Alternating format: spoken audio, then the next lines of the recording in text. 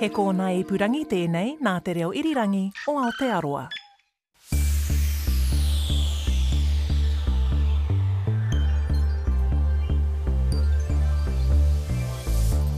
On Wednesday last week, the Southland Times filled its front page with news about one of its own, Fred Tulett, who's died aged 77 and who also has a repertoire of stories people won't forget. Fred had edited the paper for 15 years, following stints at Wellington's Dominion, the now notorious tabloid Truth, and several papers in the UK. News of Fred's death also spilled over onto page 2 of the Southland Times that day, and in a separate obituary in Stuff's papers last weekend, his colleague Michael Fellow noted this. News of Fred Tullett's death relegated a strong story about the financial struggles of medical trainee interns to page 3. He would have gone crook about that. At his funeral in Alexandra last week, Stuff's chief publishing officer Joe Norris recalled Fred Tullett's remarkable scoop about suspected Israeli agents being spirited out of the country after the Christchurch quake in 2011.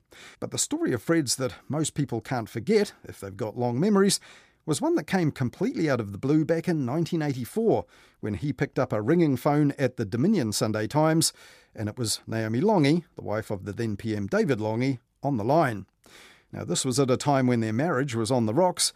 Now, she spilled the beans to Fred Tulett about David Longy's adultery, and then Fred Tulett put it in the paper. Almost 20 years later, when Fred was at the Southland Times, the story of an affair involving Auckland Mayor Len Brown also made nationwide headlines, but this time the story was being peddled by political opponents of Len Brown, who was facing re-election. And at that time, Fred Tulett spoke to Media Watch about whether the public interest would really be served by this private situation being revealed in these circumstances, or not.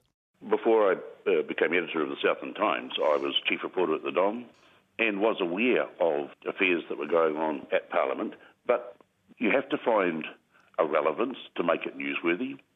This latest thing with Len Brown is really interesting because of the stories that are now being carried in the Herald relating to pressure being put on this woman by Brown's political opponents. This is actually developing into a really important story. What makes it important to you, Fred? It would appear that for some weeks before this was made public and for some weeks before the election, pressure was being brought to bear on this woman, or at least she says, to make this public before the election, essentially to try and ruin Brown's election campaign.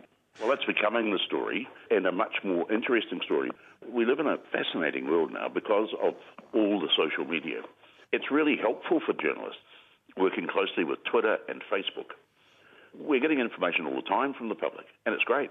But we have to be careful that we're checking everything, it's accurate. And if it is, we've got a story.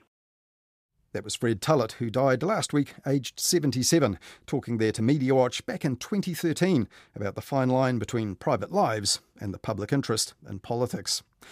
Well, that was the year that Fred retired from journalism, but at the Southland Times he also spearheaded several campaigns at the paper on local issues, and one in that year, 2013, was about water quality, and it prompted Federated Farmers' local president to complain that they're giving us a caning, and he said the editor has cooked his goose with rural people because they're not going to buy the paper.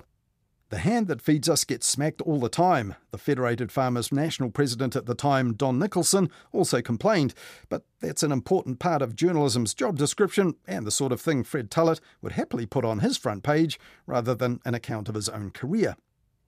A link to Michael Fellow's full account of his colleague Fred Tullett's life and times in journalism that was published in the Stuff papers last weekend can be found in the online version of this story on the RNZ website or the Media Watch section of the RNZ app.